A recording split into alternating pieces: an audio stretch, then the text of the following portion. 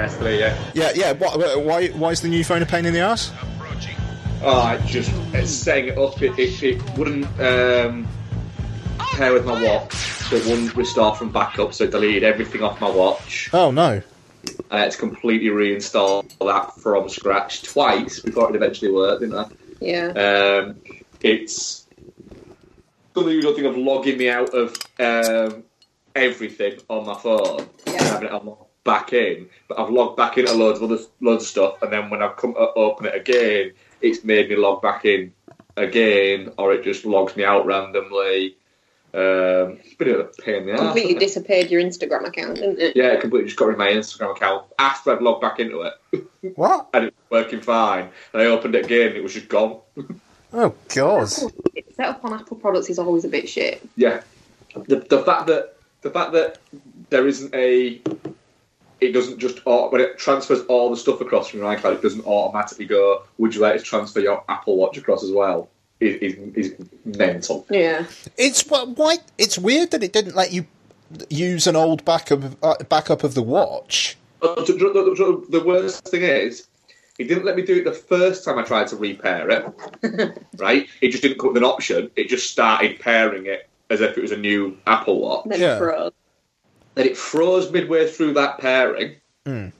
And then when I eventually just went, look, this is just not happening, it froze, went to repair it, it said, would you like to restore my backup? And I thought, oh, thank fuck. And then looked at it, and the backup had re-backed up from when it had been trying to pair itself. So the backup was a completely new backup, rather than the one that I created earlier. Oh, God. I was like, oh, fuck you. So that would have been created when it was mid-freeze. Yeah, so I've lost, literally all my, activity logs and stuff, like my sleep logs for, the past week. Mm. We know you sleep shit, though. We don't need your phone to tell us that. My sleep said I had a 64% good sleep. Yeah? Sleep quality 64%. I was well happy with that. Are you using Pillow? I am using Pillow. Oh, I love Pillow. Well, yeah, and so my first day it was 48%. And then we went to the cabin and it gradually creeped up. Yeah, I had a 64% sleep quality. I was happy with that. I had 80-something last night, and it was literally the first night in I don't know how long that Lottie slept in her own bed the entire night, and usually my quality's 60-something. Yeah, well, I'm going to really mind. It is weird getting used to sleeping with my watch on, though. That is an oddity. Yeah, it is, but I like it. I'm kind of tempted just to say this is the start of the show. Yeah, well, I don't see why we shouldn't actually on that, because it's all shit we're going to talk about anyway. So, yes, hello everybody, and welcome to episode. I think it is myself saying the ship in this one, isn't it? Sure. Yes, it's episode 278 of Film Bastards. Is it? It is 278, yeah. I thought it was 278 a few weeks ago. No, it was 276 a couple of weeks ago. It's 270. Yeah, Halloween was definitely 277. Sorry, Bex. Yeah. No, it's 278 of Film Bastards. I am one of your co-hosts, Mark Foster, and as ever, I am joined by Becky Foster. Hello, everybody. And Ian Loring. I tweeted a question earlier on, and I want to retract it. Why? Because, that Diablo 3 on the Switch, if you've got the time for it, I'm sure that game is amazing. I got to a bit earlier on, and it was talking about transmogrifying. It's do what now? And then it was I think it's just changed the colour of your armour. And it's it took me about 10 minutes to figure that out. I was playing Dark Souls a couple weeks back. I get because as long-time listeners of the show know, I have these bursts of gaming. Have either of you ever bloody played Dark Souls? No. Right. So they're these notoriously bastard hard games that people seem to like because they're it's like a masochistic experience. And so I'm playing it, and I'm on this bit, and there's this note on the ground that just says, try jumping. It's where? Well, because I'm up top of this big thing, and whenever I try and jump over, I just fall off it. And then I was talking to a guy in work who's like played all of these games, and he just started laughing at me. And I was like, what? And he was like, did you know people can come into your game and leave you messages? I was like, what? What? And he was like, didn't you notice it connect to the internet at the start? It's like, yeah, I thought that was a bit weird. And he was like, yeah, people can leave you messages, and, you know, some people help you and some people are obviously trolling you. And I was like, so hang on. So I wasn't supposed to jump at all? He was like, no, you go down this other thing to the right and you just carry on down there.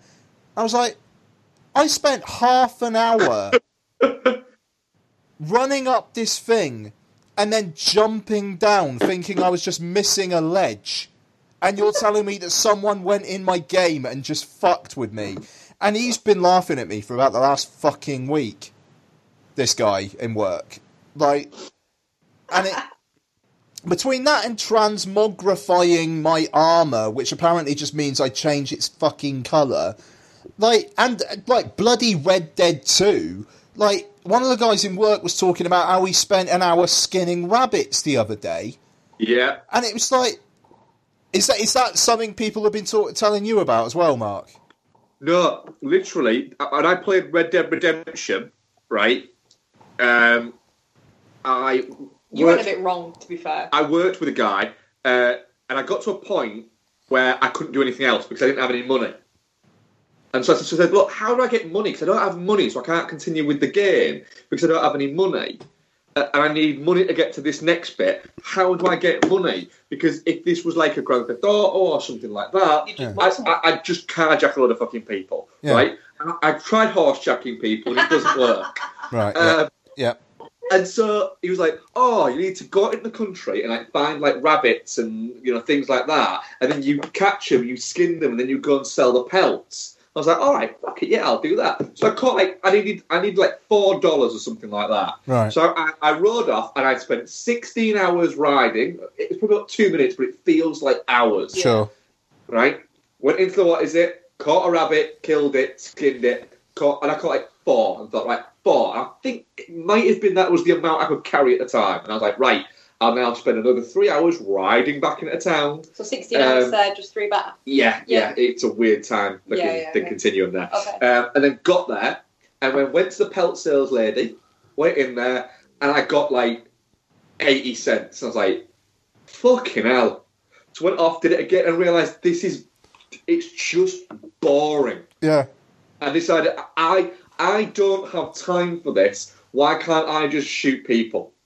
I want it to be like a Western, but not a boring... I want it to be like a Western film, not like a Western fucking documentary and series. Yeah, that's a good way of putting it.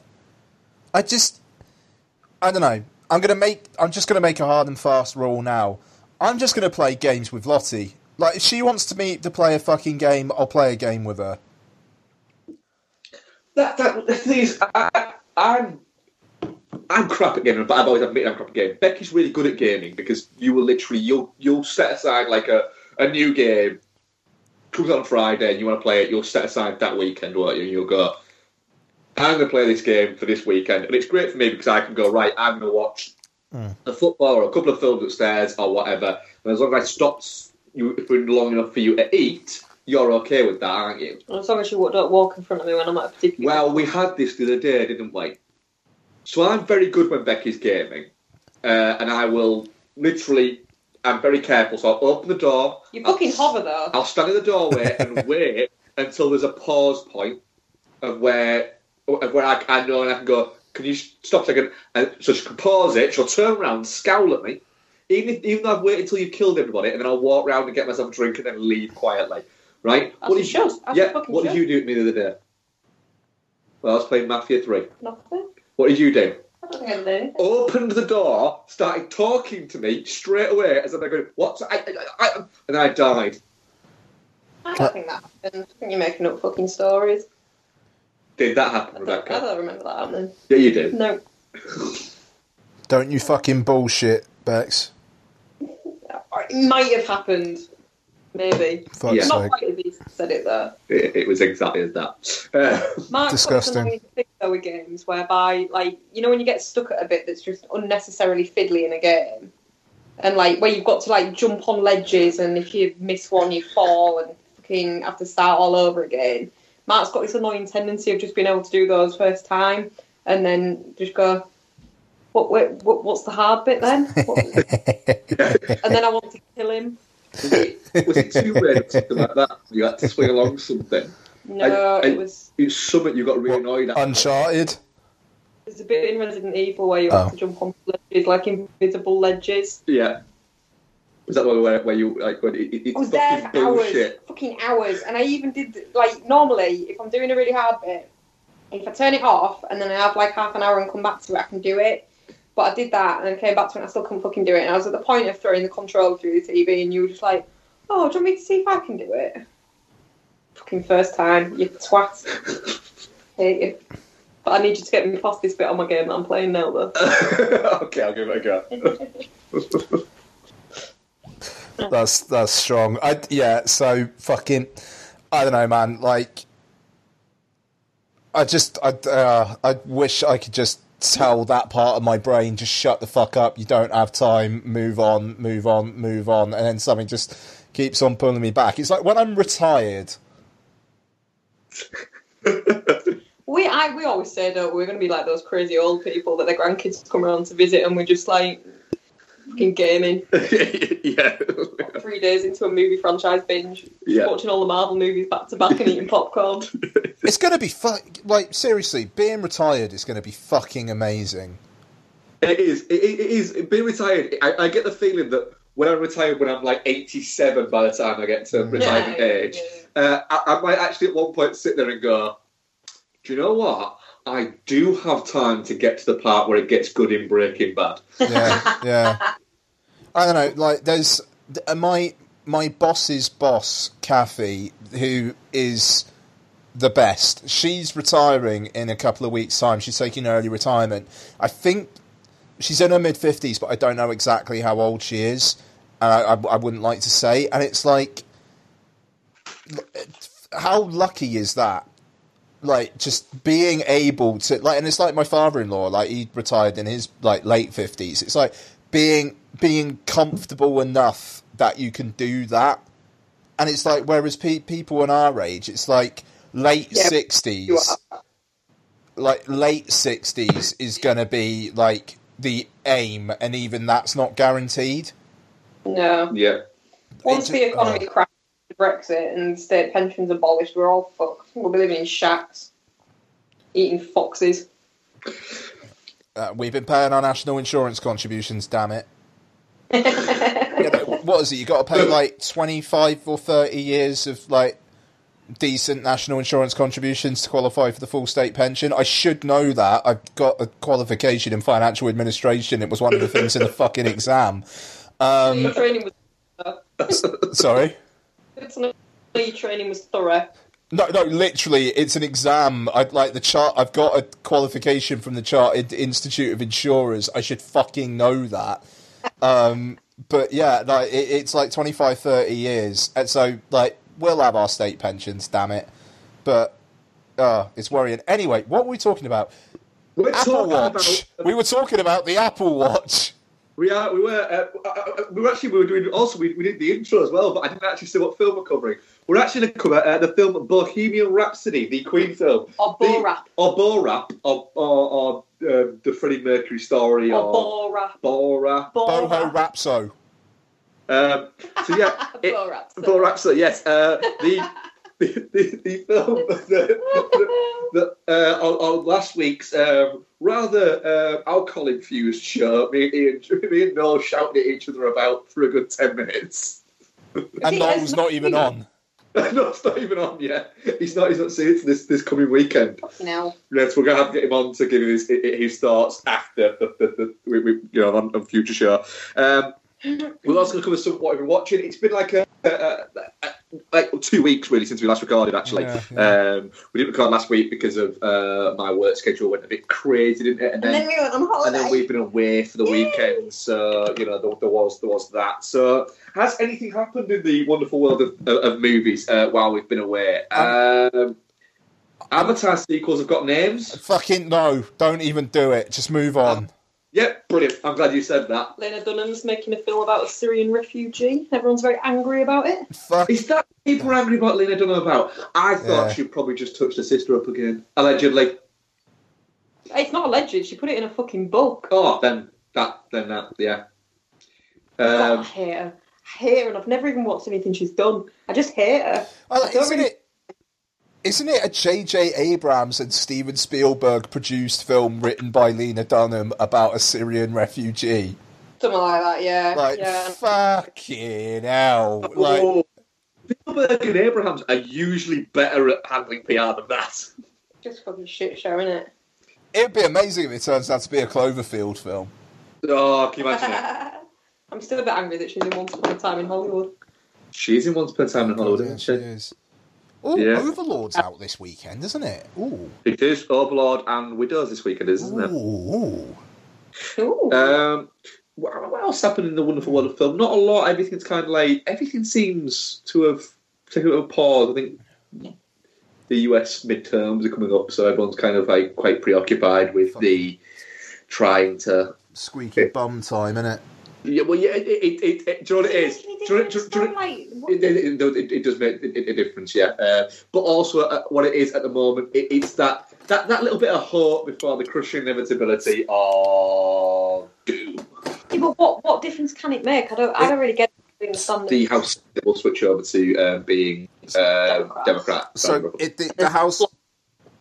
the House of Representatives doesn't have all its seats up for contention, so people are less hopeful about that. But it's the Senate. In the end of the day, I think currently it's 51-49, I want to say, in favour of the Republicans. So if the Democrats make some gains, it basically means anything that Trump tries to push through will be voted down by the Senate. So unless he does any things with executive orders, they won't be passed into law. And but he does love an executive. He will just do everything. Yeah. It's because he gets to write his signature really, really big and then show people. But it's like if he does too many, then it calls into question, frankly, abuse of power. And it's like, because isn't he talking about taking away born in the US citizenship, which is part of isn't it a part of the Constitution? He's saying it's part of the Constitution. No, he's claiming that it's not actually part of the Constitution. He's not actually taking into account the fact that his kids with Ivana were born before she was granted citizenship. So technically, would not count as US citizens. Anyway, God, fucking... I just got to hope tomorrow's the start of something. We've got to hope it is, but we've got to accept the fact that it's probably not going to be. Yeah. The echo chamber that we all shout into on Twitter, etc., and things like that, it is just shouting back the things that you want to hear. And the problem is, although it seems like that the good, well-mannered people are mobilising in the right cause, you've still got all of the mental fucking idiots are also mobilised as well. In the end of the day, regarding any election. Yeah, me too. If the Republicans win tomorrow, Trump gets a second term. Oh, yeah, that question, yeah. That. Which I'm going to say something that sounds horrible, but let's be honest. Lots, you going to bed, babe? Yeah? Huh? Okay, can I have a quick hug? Like that. Lots, do you just want to shout something into the microphone? No, don't just look at the mic. Go on, what are you going to shout? Right, okay. Anything else? You want to play Mario Party? Yeah. Alright, you get up early enough in the morning, I'll play it with you. Go on. Alright. Okay, so, there you go. Fucking... We'll see what happens. Sorry, I forgot lost my train of thought there. I was about to say that let's be honest, the best thing that could happen, or the easiest way they're going to get Trump out of the White House is if he dies. I mean, it's a big fat, unhealthy man. So Yeah, but sadly, he's in really good physical health. it'd be just our luck that he whatever he's made a pact with keeps him alive for a few more years. Oh, dear. I don't want to say the devil because I think even the devil looks at him and goes, "I'm a prick." Well, that much of a prick. I think if he'd made a deal with the devil, his hair would be better. That's the price he pays. Yeah, Is that right? I genuinely think he thinks his hair looks great. You know that episode of The Simpsons where Homer looks in the mirror and sees himself as all this big buff guy? What is it? Yeah. I genuinely think that's how Donald Trump sees himself. Yeah. Yeah. So anyway, moving on. Trailers? Yeah? Yeah. Fuck it, let's do some trailers. Fuck it. What trailers you seen here? What has the... I'll be honest with you. Sorry, I've just realised I've got to move downstairs now. What has there been? I think you guys might have to remind me. Sorry, I a little bit out of sorts today. It was a fucking rough day at work, so apologies. But if you guys want to kick off and I'll chime in. There's not been an awful lot, actually. We watched the trailer for Isn't It Romantic, which just pissed me off. Yeah, it did make you really angry. Didn't it? Yeah. Have you seen the trailer for this, Ian? Absolutely no idea what that is.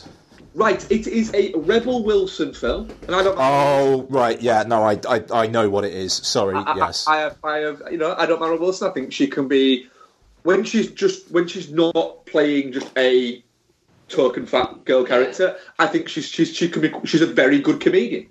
In that, and I've liked her in a lot of stuff where she's not playing that to that role, or even if she is playing that role, she was entertaining in Pitch Perfect, for instance. Yeah, the first one. But this is she is basically told by her mother, who's played by Jennifer Saunders, which is mental. Yeah, it's normal. That romantic comedies are real and unrealistic. They don't happen to people like them because they're not good looking. And then so she grows up hating romantic comedies, gets a bump on the head, and then wakes up in what would be a romantic comedy world where everything's perfect and all this shit. And I was a bit like, we've seen this kind of thing before. No, just no. The thing is, like, when she got the bump on the head and she woke up, I was like, shit, is it going to go down a I Feel Pretty or a Shallow Hal kind of Quite, route? yeah. It's interesting enough that it's not gone in that direction. No, because there was a terrible, horrible Paul Rudd and Amy Poehler movie a couple of years ago that did the same thing. Come Together. What was it called? It's piece of shit Amy Poehler and Paul Rudd movie. The fuck was that called? We Came Together or something like that. Let's have a look.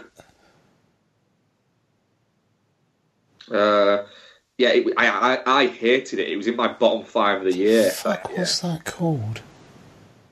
They came together. Yeah, all right. Yeah. A film that was so fucking intolerably smug in its depiction of criticising movies that both of those people have made careers out of at the time. What else have we got? Boy Erased looks quite interesting. Boy Erased, yeah. The Nicole Kidman, Russell Crowe, and is it Lucas Hedges? Lucas Hedges, yeah. Yeah, that looks interesting enough. It's one of those where it's one you end up seeing. You're going to end up seeing it online, streaming it rather than seeing it in a cinema, I would think. I think it looks really interesting, that though. Like it's subject matter is interesting. And the other one is the Vox film, the Natalie Portman one. Vox Lux. Yeah, Vox Lux. That's it. Yeah, sorry. Yeah. I'm looking forward to that. Brady Corbett directed, didn't he? Did you see the Childhood of a Leader? I haven't. No. Oh, it's a fucking interesting film. That it's Brady Corbett's first one. Very, very ominous film, basically about the early days, like the childhood of a fascist dictator, basically, and kind of like how he became that way. And going from that to Vox Lux is a very, very interesting move. But if he can, like, past some of the moodiness and atmosphere over to Vox Lux, and that could be very good. I think Brad saw it at LFF and he was a big fan actually. So I'm down for that. The trailer's pretty entertaining, I thought. I think the concept and everything like that is interesting. I really genuinely struggle with Natalie Portman. I struggle with Natalie Portman, but I was on board with it. You were on board with it, yeah. Original music by Sia, and then that was what put you off, wasn't it? Yeah. But yeah, I mean, I'll give it a watch. Looks interesting. You were a lot more on board than me, weren't you? Yeah. I'm glad Jude Law's back. Like, yeah. He's having a thing, isn't he, between the bastard of Bimble did and what is that fucking thing called? The Fantastic Beasts. Tales of Griffin Wars. Crimes of Grindelwald? That's the one. The Crimes of Grindelwald. Yeah. I won't be watching that. That's like the one. God, it's out next week, innit? Oh, I'll probably fucking... I don't know. It's not going to be... Oh, no, shit, Suspiria's out next week. Nah, fuck that noise, Suspiria. Yeah, alright. Yeah, it's the week after that. Okay. Yeah, Suspiria. Let's do that. Yeah, I like Jude Law. Donna hates Jude Law. She thinks he's a cunt. But it's like me with Reese Witherspoon. They're like our fucking pressure points. Why do you hate Reese Witherspoon? She's a fucking bellend, Becky. She is a bellend. Why? She has done the Don't You Know Who I Am before. Yeah. Even though a lot... From her chin. Yeah, but she was drunk and said it to like a fucking taxi driver or something like that. Not the one that Alec Baldwin punched. I want a taxi driver. It was a random allegedly. Guy. Allegedly, yes. How do you know this though? Is this actually like? No, literally, it was caught on camera and everything. He was the taxi driver, Becky. He should know. So she's a bit of a dick. Yeah, I don't know. I just her presence. I don't like her vibe. You're not a fan of Legally Blonde, then? No, I can't say I've ever watched it because I don't like her vibe. Even though, then again, I really like Wild's fucking fantastic. So, I am a contradiction in many terms, Becky. Have you thought any other trailers that you've watched this week, then, Ian? Nah, I don't think so. Me neither. I can't even think of any that I saw before Bohemian Rhapsody either. What did we see before Bohemian Rhapsody? The Rocket Man, which we talked about. Fucking love that trailer. The new Mary Poppins one, yeah, which maybe got bone-inducing. Seen that in a cinema. Yeah.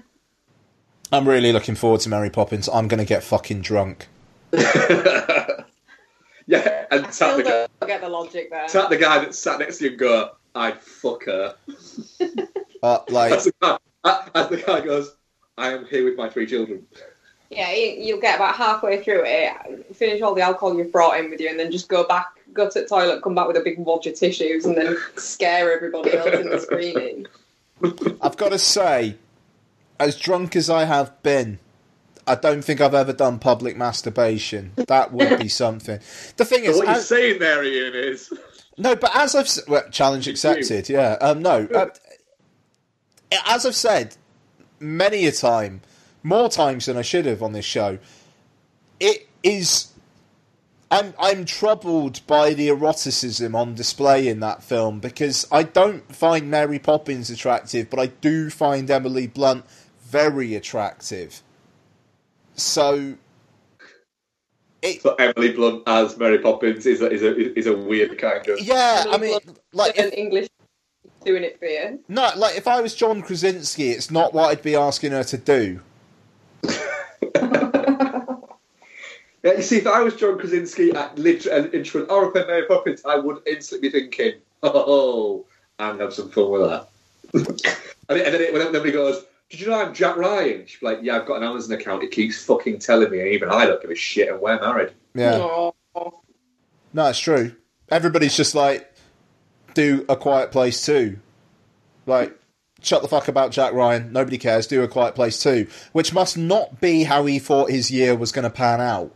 Yeah, he must have thought, oh, you know, if it gets released on like some screens, I'll be happy. Or if it gets like a decent, if Netflix or what is it pick it up, I'll be happy. Because I've got that Jack Ryan fucking thing happening, and nobody gave a shit about Jack Ryan. I think it looks quite good. It looks.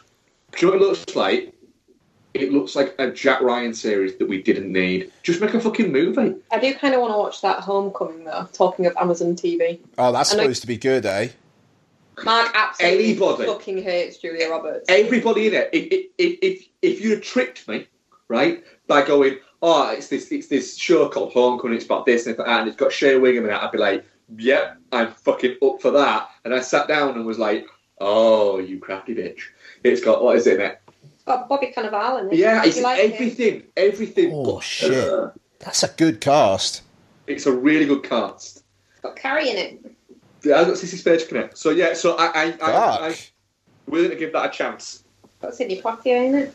Oh, stop it. I know it's got a lot of very good people in it. How many episodes are we talking? There's 11. Okay. Currently. Because I want to watch that and I want to watch Haunting of Hill House. Like, Oh, right. Will you tell Mark that he has to fucking watch Haunting of Hill House for me? We tried, we watched it, and I was enjoying the first episode, but it's one of those when I take a run at and have like a good few episodes one night, not watch like start watching an episode at 11:30 at night. It's like, however long since it's landed on Netflix, that every night I've been saying, do you want to watch Haunting of Hill House? No. Yeah. No. Do you know why? Do you know what my problem is with Haunting of Hill House? Is I bet it's really good, and I really like Mike Flanagan. I like the people that are in it. It looks great, everything like that. Do you know what my problem is? It's like 10 episodes, isn't it? Right? Yeah. That are like an hour each, right? Yeah. So I could watch 5 films in that amount of time. yeah. Really good. Cool. 5. What if I get to the end of it and go, Yeah. I don't like that? I've wasted 10 hours. Whereas with a film, it's like 2.5 hours at max, and you get to the end of it and go, a bit shit. But can I counter that? What? It's got Carla Gugino in it. I know that I've watched 5 Carla Gugino movies. And she's made some Charlotte movies, so I could maybe watch 7. We're going to fucking watch it. We will watch it at some point, but I'm just saying, why do we need to watch it when people are saying we have to watch it, when a man says we have to watch it? Because Netflix starting to get rid of it. Everyone I work with is talking about it. I want to be able to join in that conversation. All right, so everyone is saying water cooler it's pressure. amazing. It's amazing. Well, Everyone. Becky, do you know what you should say? Do you know what you should say? What? You should say, yes, but did you watch Hot Tub Time Machine in a fucking hot tub? Well, I will be saying that, obviously, but not every weekend has that, does it? I've got to say, Bex, I think you just need to do what Donna does, and it's just like, just fucking go ahead and watch it, and if Mark really wants to watch it, he'll get onto it. I tried that today when we got back from holiday. Okay. And then he came downstairs. Yeah. Because someone had phoned him from work to say, oh, don't worry about the telephone call I've had. I don't have to go into work. It was just a question. Saw that I was about to watch Haunting the Hill House and went, oh, are you watching this without me? I was like, well, I keep asking you to watch it. And you keep saying, oh, maybe tomorrow. So I thought I'd just go ahead and fucking watch it. And if you want to jump on board, we'll just start at the beginning again. Right. And then he went upstairs and sent me a really sad text message. Oh, I can't believe you're watching it without me. I don't think I've heard that. Yeah, you did. Right. So then I texted him and said, look, do you want me to watch something else? And he said, yes, please. That's not what happened. There was definitely a yes, please. Oh, shit. I'm going to need... I think one of you needs to screenshot the text thread, or should I not ask? No, I think I'm going to retract that, because God knows what there was in between. There's no dirty in there. How do you screenshot when you've got no home button? The power button and volume up at the same time. There we go.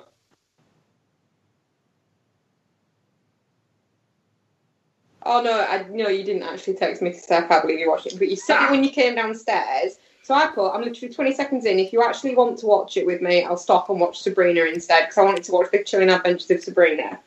Yes, please. Thumbs up from me. Thanks. And then it goes on to talk about boiled eggs. Yeah.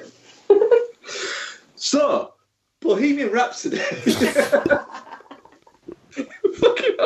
This has been an odd show so far. I love that it's film bastards, and maybe 15% of the show so far has actually been about films. Yep.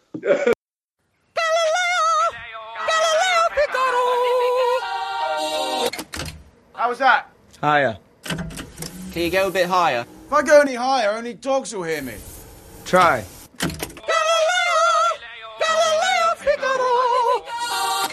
Higher. Jesus, how many more Galileos do you want?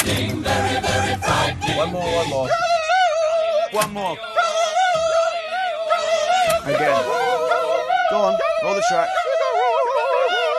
Who even is Galileo? Are we done? That's it. He loves you.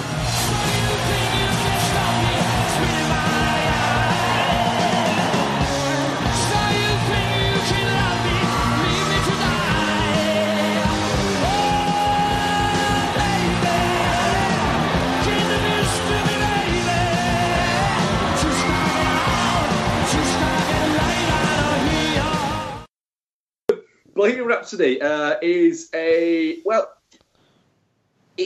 it's a biopic of the band Queen, but focusing on Freddie Mercury. It's a biopic with air quotes. Right. So yes, it's a Queen biopic that takes us from the early inception from the start of Queen as the band to Live Aid, and it takes us on a journey through that. Yes, it was directed kind of by Bryan Singer, maybe bits of it, and then also by Dexter Fletcher. And didn't Newton Thomas Siegel help out with Dexter Fletcher doing some of those bits? It's the DLP. I listened to an interview with Rami Malek on the Empire podcast last week where it basically seemed to be, allegedly, based on my perception of what Malek was saying, was Singer was there every now and then. When he wasn't, Siegel very much helped, and when Singer was let go, Fletcher came in and did a lot of work with the actors, so Siegel maybe took a backseat at that point, but retained the look and feel of the film. Right. So there we go. So it stars Rami Malek as Freddie Mercury. We've also got Lucy Boynton on there, Gwyn Lee, Ben Hardy, Joseph Mazzello, Aidan Gillen's there, Tom Holland's there, Mike Myers is there. What? Tom Holland? Oh. You said Tom Holland. Yes. Spider-Man was in it. And a bunch of kind of other people where you'll go, is that blah? And you're probably wrong on who they are. I was thinking, is that Stephen Graham? And it turned out to be fucking Mike Myers. Yeah, it was Mike Myers, yes. Bex, you're a big Queen fan, aren't you? Mm-hmm. You're a really big Queen fan. You know what this film made me realise? What? I'm not really a Queen fan, I'm a Freddie Mercury fan. So, right. What did you think of it? Well, as a film to watch about a band going through the process of that, it's fine. It's all surface. It doesn't dig into anything very deeply. There's not an awful lot of story there. There's like conversations and then a montage and then conversations, a few little fucking cheesy sound bites. You left me to my own devices while you were setting up your phone, and I've got gradually angrier and angrier about this film as the afternoon's gone on. So, it is, isn't it? And then there's a bit where the music's good. If you close your eyes and don't look at fucking Rami Malek pantomiming all over the fucking stage, it's fine. The performances, not great. But if it was about just a band, I think it'd be fine. I'd be fine with it. But it's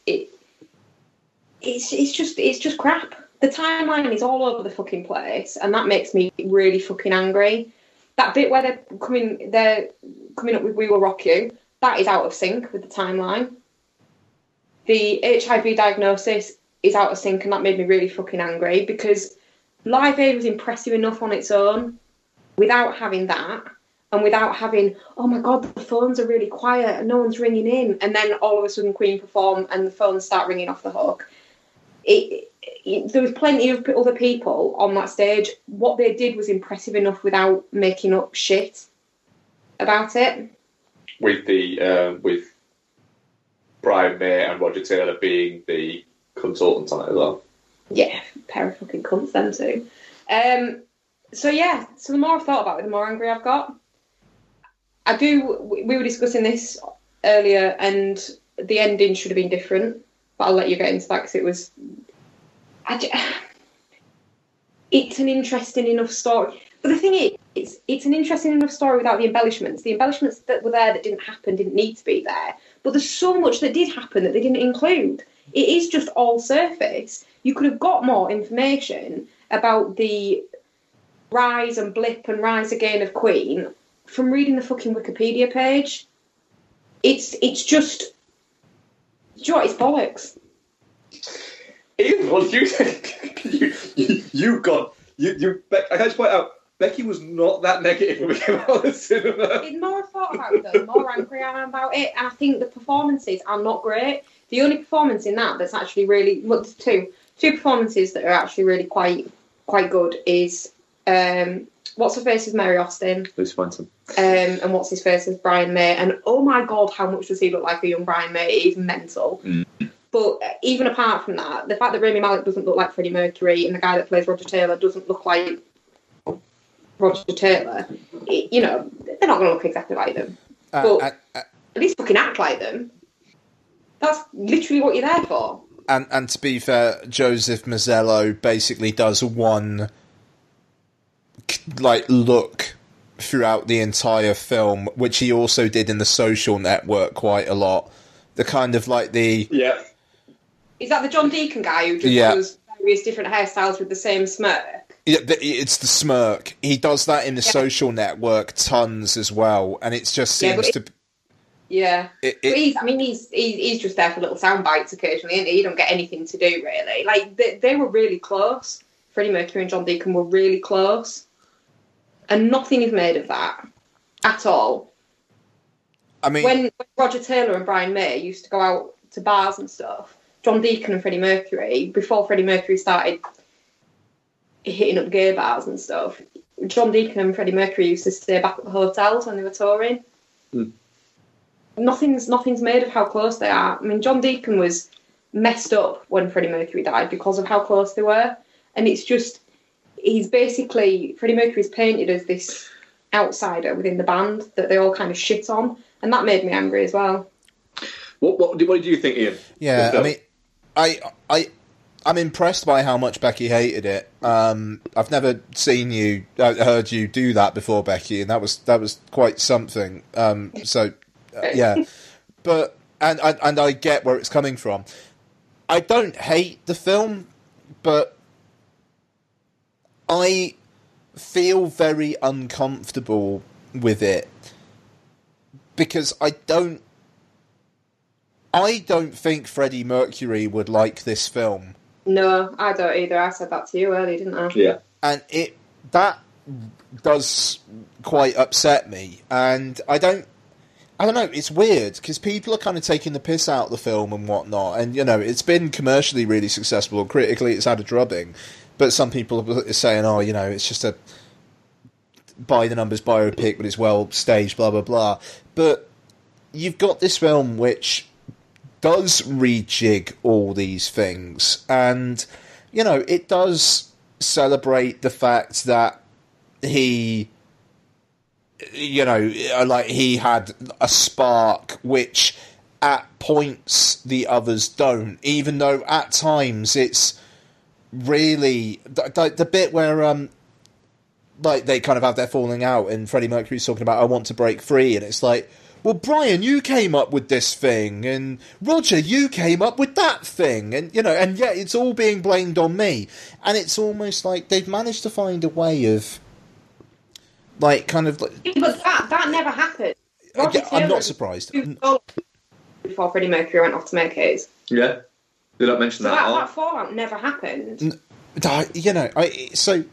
got that. You've got the AIDS diagnosis before Live Aid, which as soon as I heard that, it was a little bit, right, fuck this movie, because you've basically made the whole Live Aid thing About that. about that, and about them all knowing that he was dying, but they needed to put on this show, and it's because when it came up saying when he actually died of AIDS, it was like, shit, man, he had that diagnosis that long before he died. That's, for the time, that's crazy.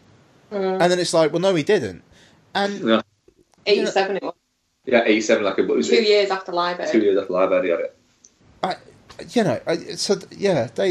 So what? He lived 4 years.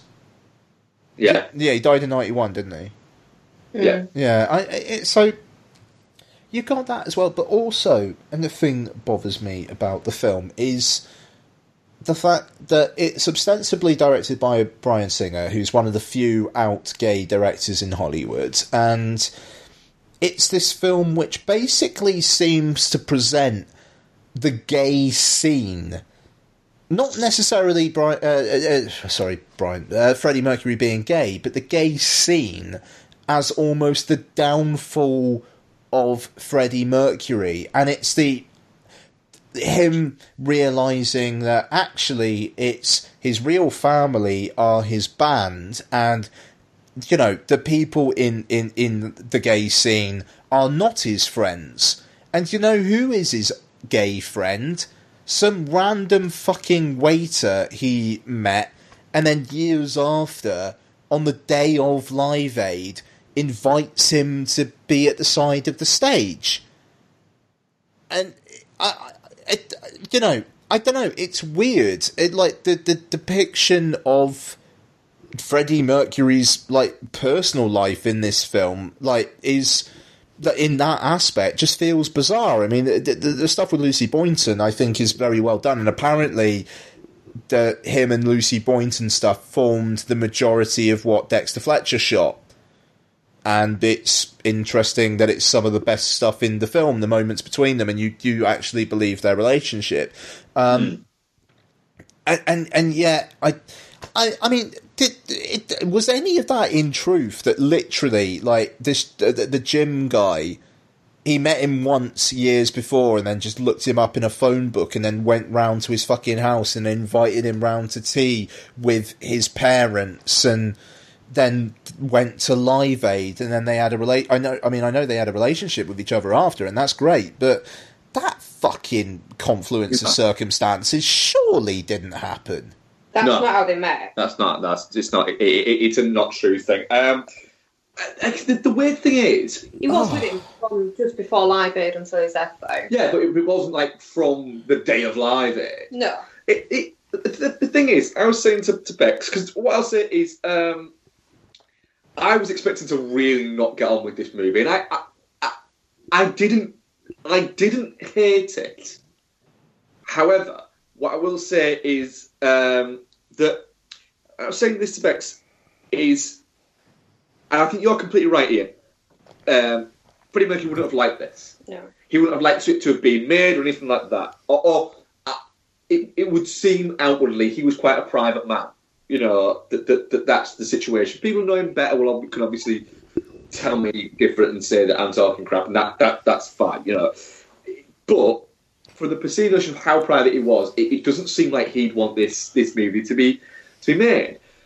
But maybe that's why it's so inaccurate. If you've got somebody, right, banned person or anything like this, and I was saying this to you earlier, wasn't I, Bex? Is that if you've got somebody that is interesting enough, or a story that is interesting enough to make a biopic about it, you've got to include that stuff. Yeah. You can't go, this guy led a really interesting life, or this band had a really interesting formation and pattern for how they went along.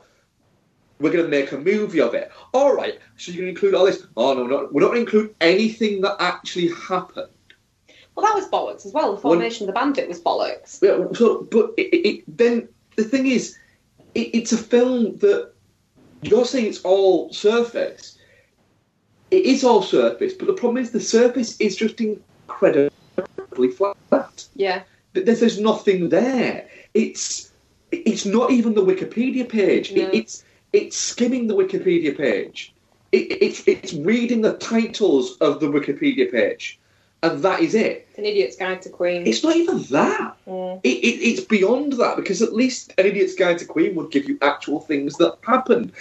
I did feel like what it was doing is Rami Malek's doing an impression of Freddie Mercury rather than a performance of Freddie Mercury. Yeah.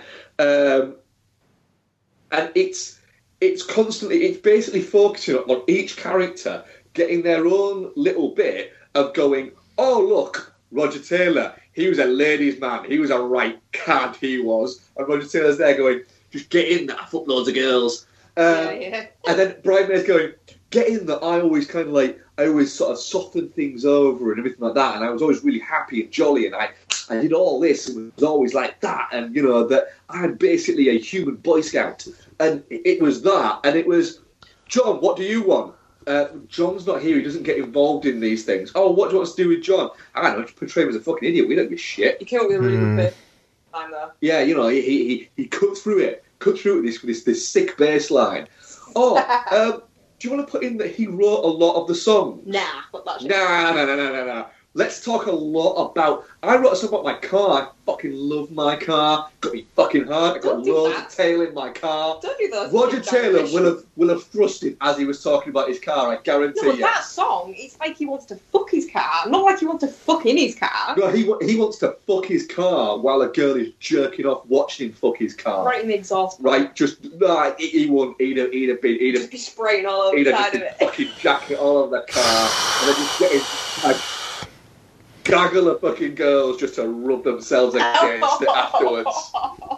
That's gross. Roger Taylor That is thing. literally the grossest Queen song, though. Like, you listen to it, it's like... Ugh. It's icky. Yeah, it is. It is.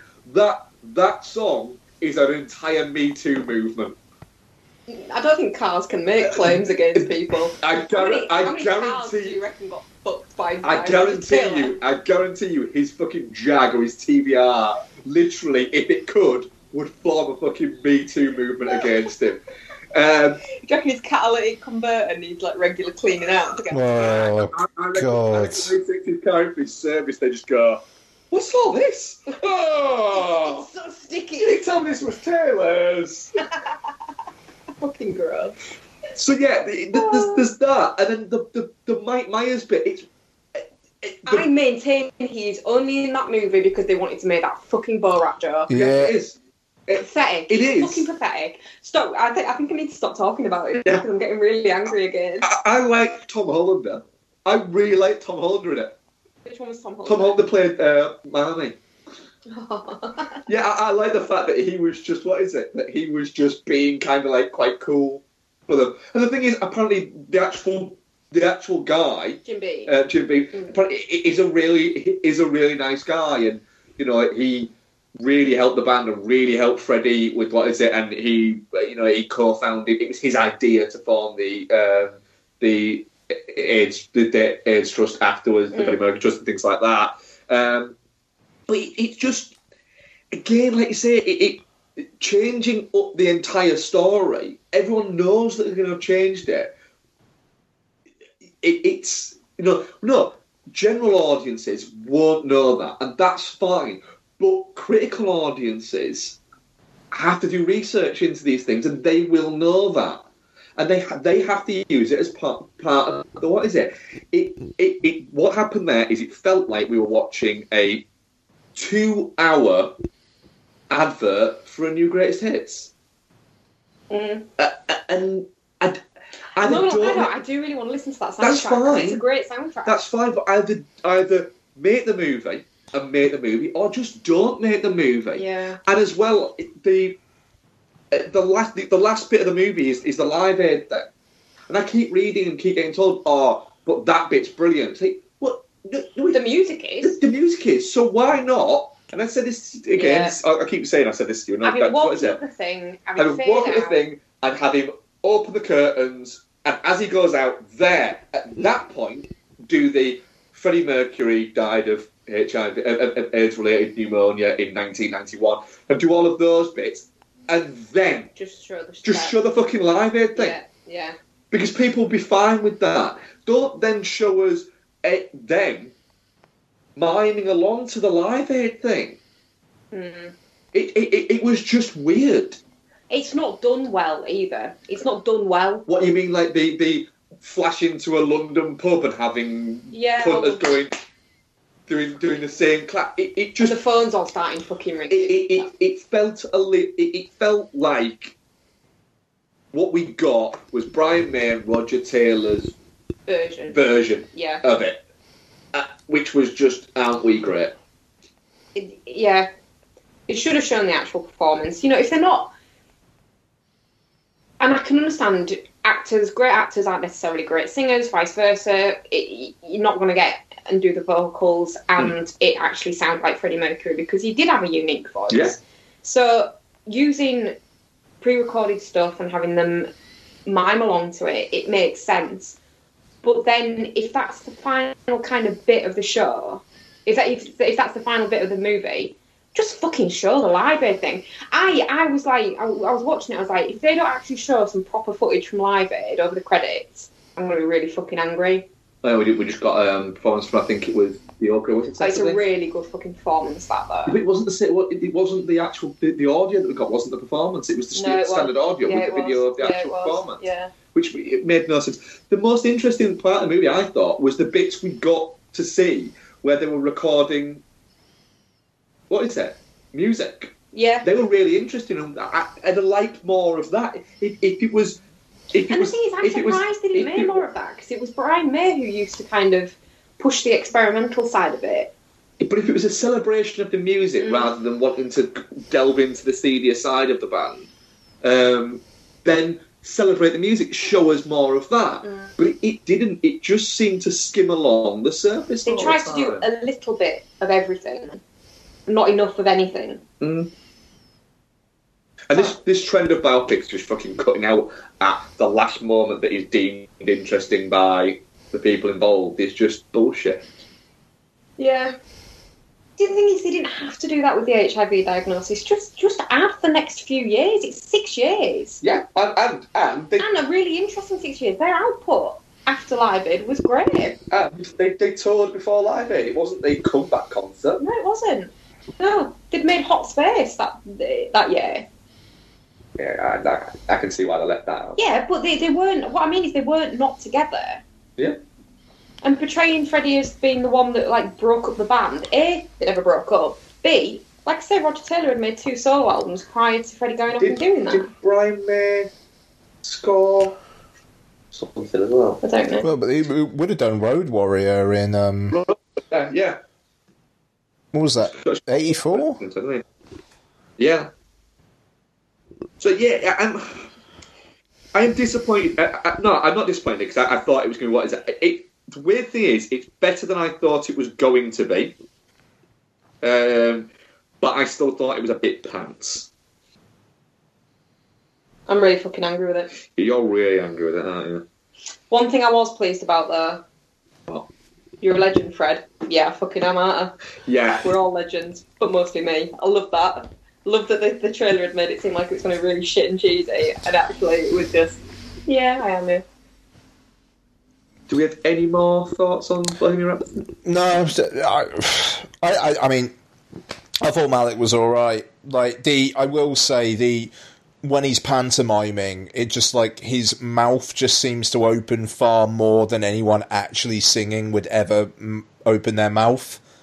Yeah, that really. Honestly, when people say like, "Oh, it's got its flaws," but Rami Malek's performance is really great. It's worth watching it for Rami Malek. I thought it was awful. I honestly thought he was really bad in it. It was pantomime-ish, and it was. But do you know why? I don't necessarily agree with you, but then again, you're a bigger Queen fan than I am, so I can see the juxtaposition that got there. Because he gets the emotional beat moments, nobody else in that film gets an emotional beat moment apart from him. And in the emotional beat moments, he's a very good actor. So the bit where he realises, fuck, this guy's been fucking me over, and he gets that, it's a really well acted piece. There's some really well acted bits there, but when he's doing the performance bits and anything like that, he doesn't quite pick up on certain bits. But I think when he's getting the more human side, the non-performance bits of it, I think he's really quite good in it. But I do think Brian May's the better one. Yeah, he is, Yeah, Gwilym Lee's very good.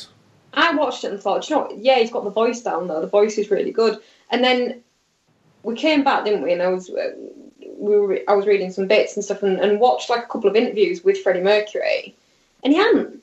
The voice is way off. Mm. It is. The same. I came out and thought, oh, he's got the voice really well done. Then you were listening to like 3 or 4 interviews. And I was like, no, he fucking don't. No, he hadn't at all. And it's like someone doing a bad impression of Freddie Mercury. Yeah. It's a weird one. It's going to make shitloads of money, and no one's going to like it. No, and it's going to do critically badly. Yeah. But people will like it. The thing is, I really wanted it to surprise me. Like, I was really excited for it and really, like, hyped for seeing it. And then I wasn't, because the reality that it could be shit dawned on me. And all weekend I've been really worried about coming to see it today. And I really wanted it to surprise me. I really wanted it to be better than it was. Yeah. Because it could have been great. It could have been a really good movie.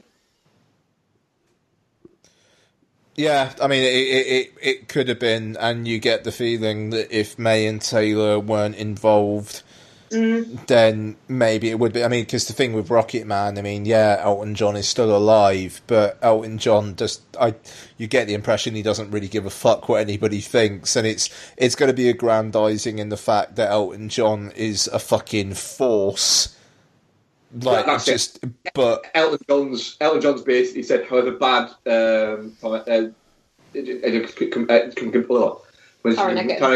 can make me look, it'll be nowhere near as bad as I actually probably was. Yeah. No, that's it. The thing is, that movie is going to be batshit. It looks batshit from the trailer, but it's going to be fucking warts and all with his blessing. But I also think as well, I think it's Taron Egerton is doing all the vocals for it as well. Yeah. Okay. Yeah, Elton John has said that it makes more sense doing it like that.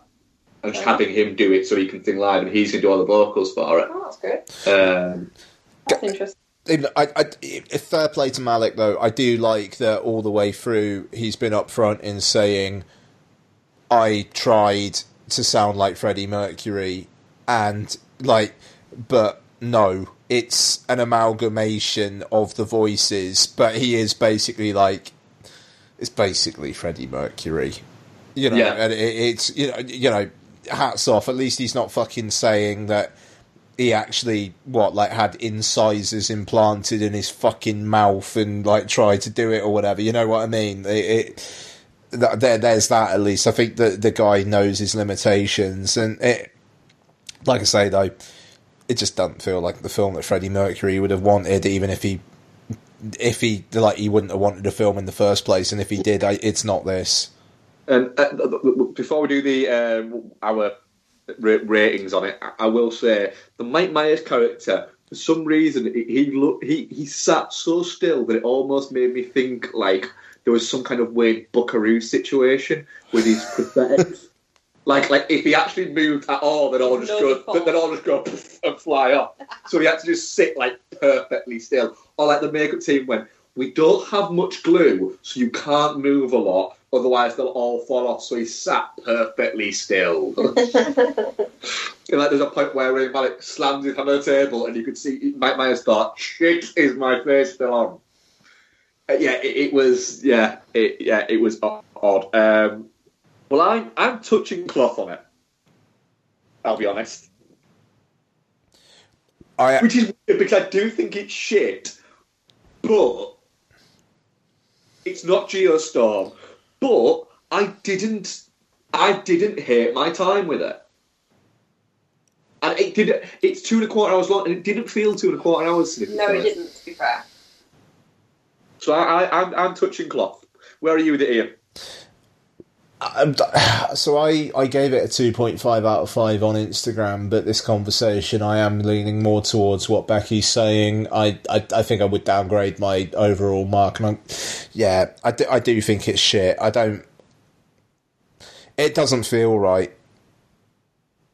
Like, straight up, like, it there's too much of it which is compromised and made up, and I know that, like, in the end of the day, you can't squeeze a life into 2.25 hours, but when you are fundamentally altering really important events within the film, like, not even, like, redacting or skimming over events, but literally change it... Oh, can I...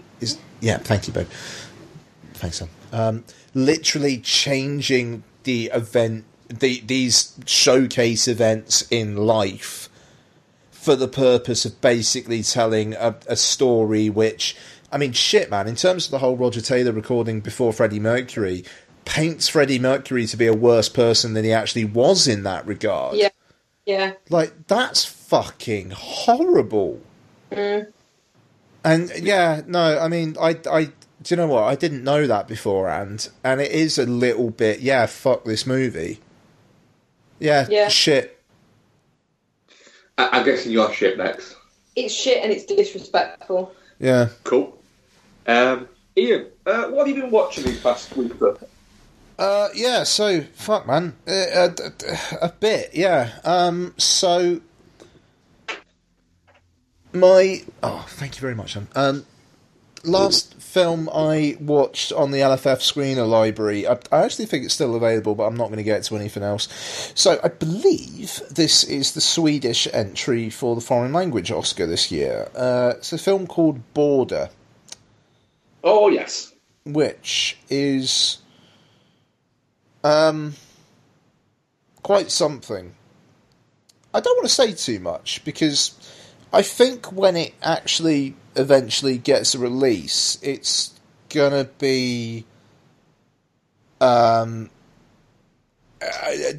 gonna be word out there and people are gonna want to see it. So basically, starts off with an odd looking woman called Tina, who to be fair, she and another guy with a similar look, really, really good makeup job on them, because they don't look like that in real life. But she, a rather odd-looking woman. She's kind of like got hair sprouting out of random parts of her face, and her nose is like elongated and stuff. And she's a customs officer who can tell if people are hiding contraband just by looking at them. It's because of their smell, it's revealed. Essentially, she can smell the guilt on them. And okay. yeah. And one day, the guy's passing through, and she can't smell anything at all. And he kind of looks like her as well. And it goes on from there. And there's definitely a fantasy element to the film. But it's this really matter-of-fact depiction of a type of folklore, I suppose.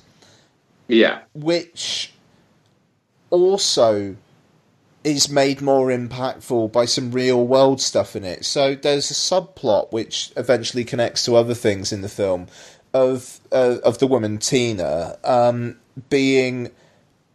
she sniffs something on a guy, and it turns out that he's got a memory card on him which has got images of child pornography on them, and he tries to like swallow it and stuff, and then they get it, and it's then her being asked to essentially help investigate what is going on, like where these images came from, and then there's a revelation later on in the film, and it like very like really disturbing stuff. And the fantasy element, there's some sexual stuff with that as well, with that there is the fucking like just the weirdest sex scene I've seen in a number of years. Just like, oh bloody hell, like there is an image of something coming out of something. And yeah, that shit stayed with me. God knows what the Academy will think of it, because I'm pretty sure it's actually been selected as their fucking foreign language nomination. And yeah, wow. But it's very, very raw. Terrific lead performance. God, what's her name? 2 ticks. Eva Malander. Just a let me bloody WhatsApp you guys just a picture of her in the film. Hang about. So there's that, and then what she looks like in real life.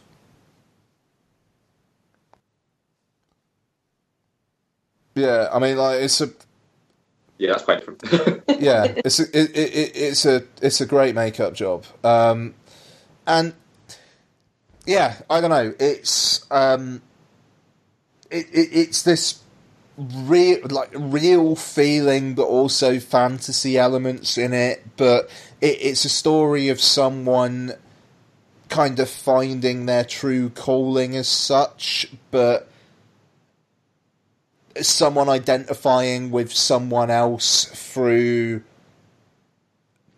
purely kind of aesthetic means, but then there being darker elements to it, and it's just because you look like someone else doesn't mean that you are the same as them, which obviously is quite, a thing in today's day and age as well.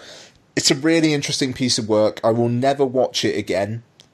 There's some really fucking upsetting imagery in it, but it's powerful and it will stay with you. So, Border. When it gets a full UK release, you'll hear about it. Yeah. So, also watched The Night Comes For Us, I think is what it's called. It was. Is that the Netflix one? Violent as fuck one. Yeah. So, literally, it's been 2 weeks since I've seen that now, so I'm actually getting a little bit hazy on it. But, yeah, The Night Comes For Us. It's directed by Timo Tjahjanto, who directed Headshot, Iko Uwais film, which I haven't seen yet, and co-directed the Safe Haven segment of VHS2 with Gareth Evans. So, yeah, this is the proposed start of a trilogy. Stars Joe Taslim and Iko Uwais of The Raid fame, both of them. And it's a very convoluted plot, and it's all very, very violent. Ridiculously fucking ouch. Life is cheap in that part of the world type violence. And, yeah, hell of a film. You'll fucking love it. I'm surprised you haven't watched it already, to be honest. Both of you. Had I not been aware, I'd have watched this already without question. We didn't take any Netflix-enabled devices with us, did we? No, we did our usual thing of going to CEX beforehand and buying films that we only think would be shown on ITV 2, 3 or 4. That's our parameters, isn't it? Yeah, it is indeed. Nice. We'll talk about it at some point, I think. Anyway, so I'll leave it there. Okay. Probably next week. Yeah, nice. Paul Greengrass's 22 July, which is about the killing of an awful lot of kids at a summer camp in Utoya, and blowing up of the government building in Norway as well. And it was Norway, wasn't it? Oh, I feel awful now. I think it was Norway, Denmark, Norway. I think. I was because I was speaking Norway or Sweden. It's Norway. So yeah, Paul Greengrass not quite on United 93 form, I would suggest. So it's basically about Anders Breivik, this guy who was basically, I don't know, almost the bell tolling for the rise of populism in the world, and people at the time saying, he's fucking mad, and now it's almost forming popular opinion in 7 years. And it's about him basically wanting a show trial so that he can say his thing. He essentially did all this so he could have a platform, and he's given that platform because it's important to keep the right to free, speech. Basically, the crux of it is that he at first pleads insanity, then decides not to plead insanity, and then his defence have to try and prove that he wasn't insane, so that he can then be found guilty as a sane man, so that the things he's saying are proven in a court of law to be the words of a sane man. Yeah. Which is pretty obviously fucked. So you've got that, very powerful. You've also got a side story of a lad who was nearly killed by him, who testifies kind of weirdly almost in his defence that he was sane. And so you've got these two stories, and it's interesting because you've got this guy, but you've also got a girl who testifies earlier who he's friends with, who, who is an immigrant to the country and has this really passionate kind of monologue about how she came to the country because she thought it was safe, and she was told it was a safe haven for people like her who looked like her, and then this happened.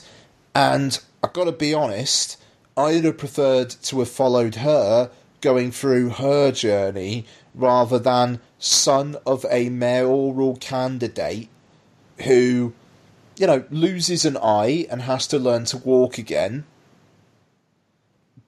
But it's a triumphant story of white son of rich woman learning to overcome physical disability so that he can stand up in court.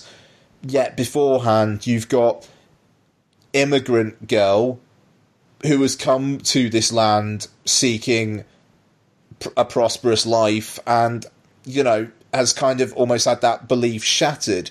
I'd like to follow her and how she has to square the circle of being in this place where she thought she was going to be safe and she wasn't. And that's I kind of thought it followed the wrong victim. Yeah.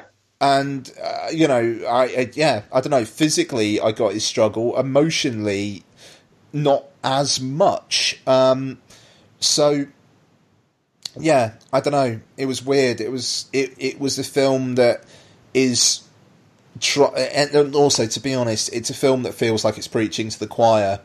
It's like, nobody, and obviously effort went into it, but it's just like, okay, so basically the people who are going to watch this, yes, you're going to get a wide audience because it's on Netflix, and apparently it was something crazy like 16 million people watched it, and over 80% watched it until the credits, according to Netflix, which is fantastic, because, God knows it would have got less of an audience if it had just played in cinemas. But at the same time, it's a film which only those inclined, I think, are going to watch it, because there's nothing to it which really feels like it's must-see other than the people who are into Paul Greengrass, people or people on the left who maybe want to watch this film and feel validated. There's nothing in it that I think is going to appeal to the people who you would hope would watch it and have their minds maybe changed or at least question things. So it seems to be more of a one-sided story, and it's telling you how terrible these things are rather than discussing why they're terrible. Yeah, I mean, the spoiler alert, the end is Breivik being in prison and his court appointed, essentially a public defendant who he chose, visiting him in prison, and Breivik tries to shake his hand, and the other one said, and the lawyer refuses. And it's like, well, yeah, all right, cool, yeah, of course he is. I don't get why that's the last message of this film. Lawyer who didn't want to act for him in the first place doesn't shake his hand at the end. Yeah. Great. Yeah, I mean, it's well made. I mean, the build up to and the massacre are fucking chilling, and that is very, very well done.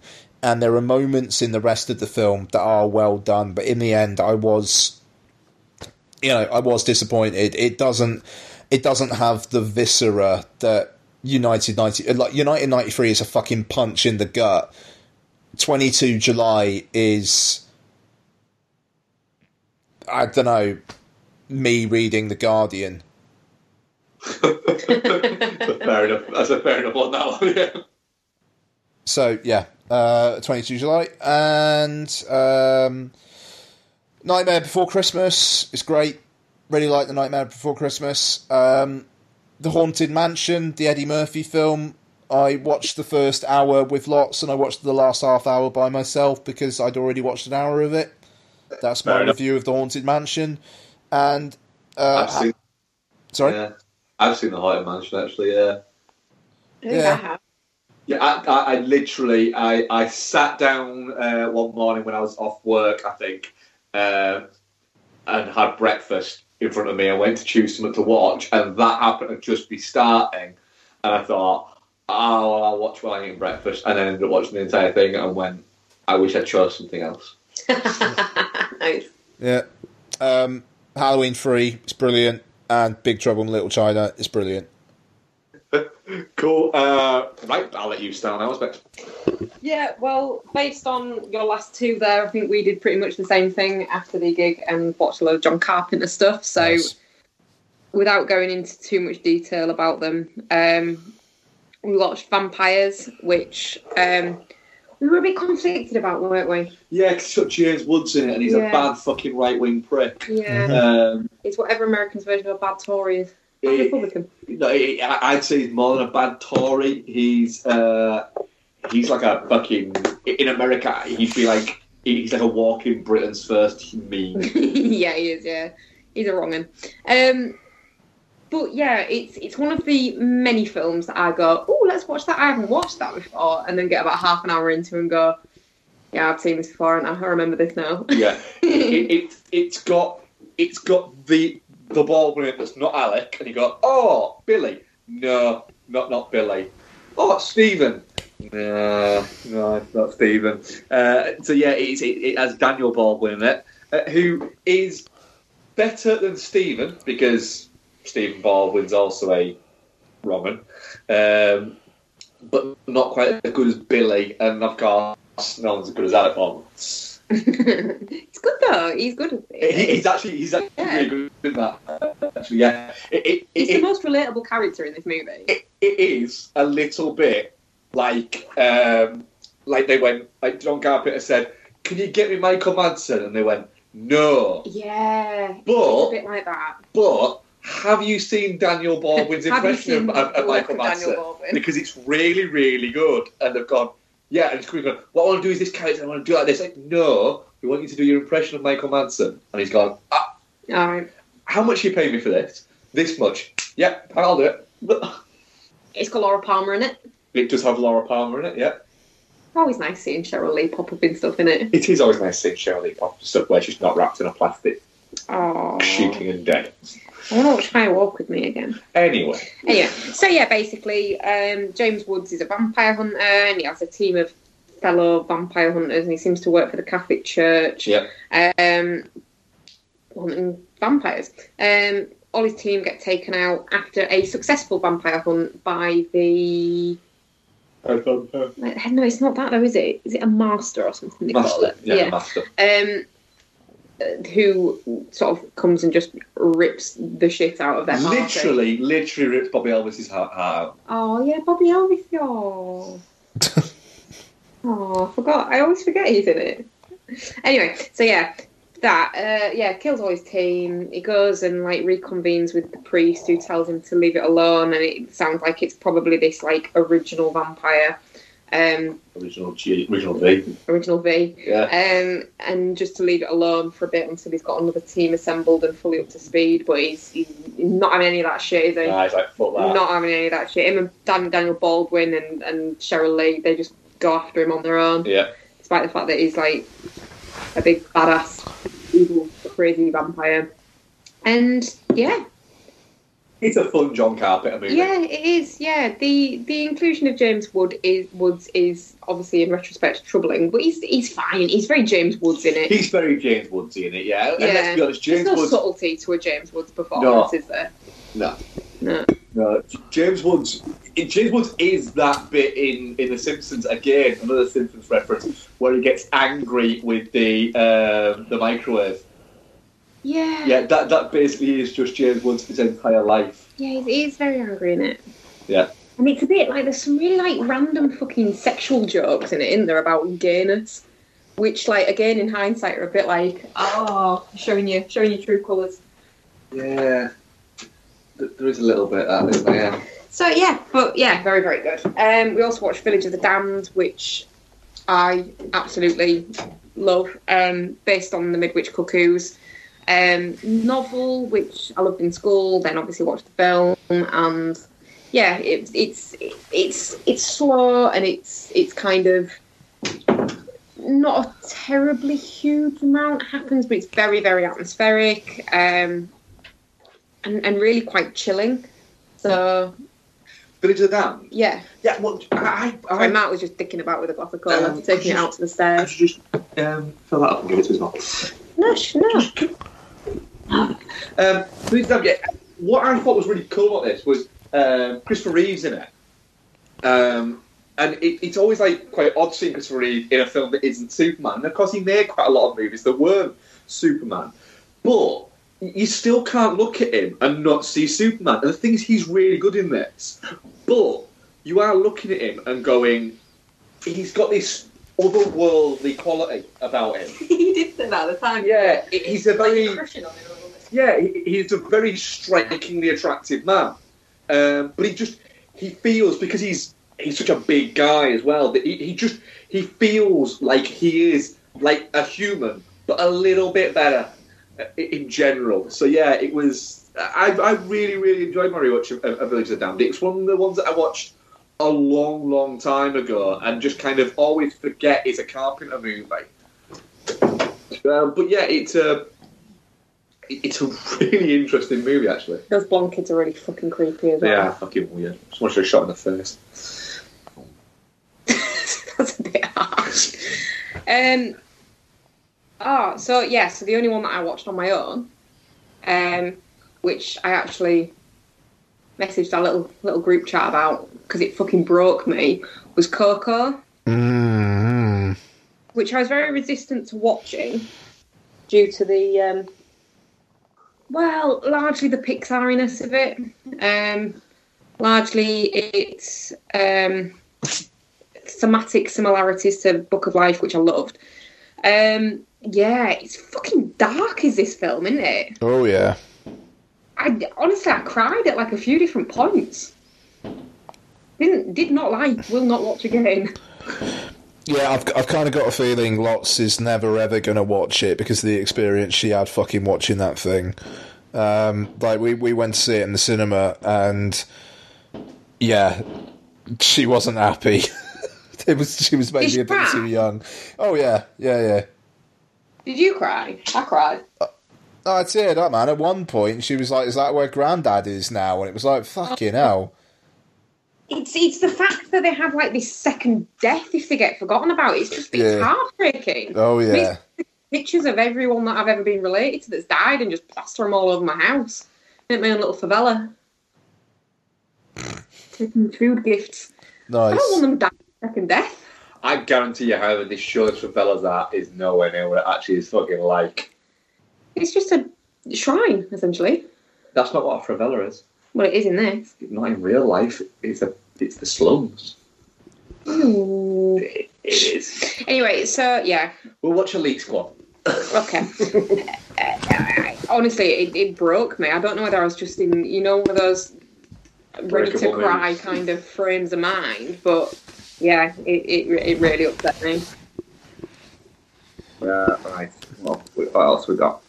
Obviously we watched, because we were away in the weekend, and we were in a hot tub, we rewatched Hot Tub Time Machine. Jesus fucking wept. How many times have you seen Hot Tub Time Machine?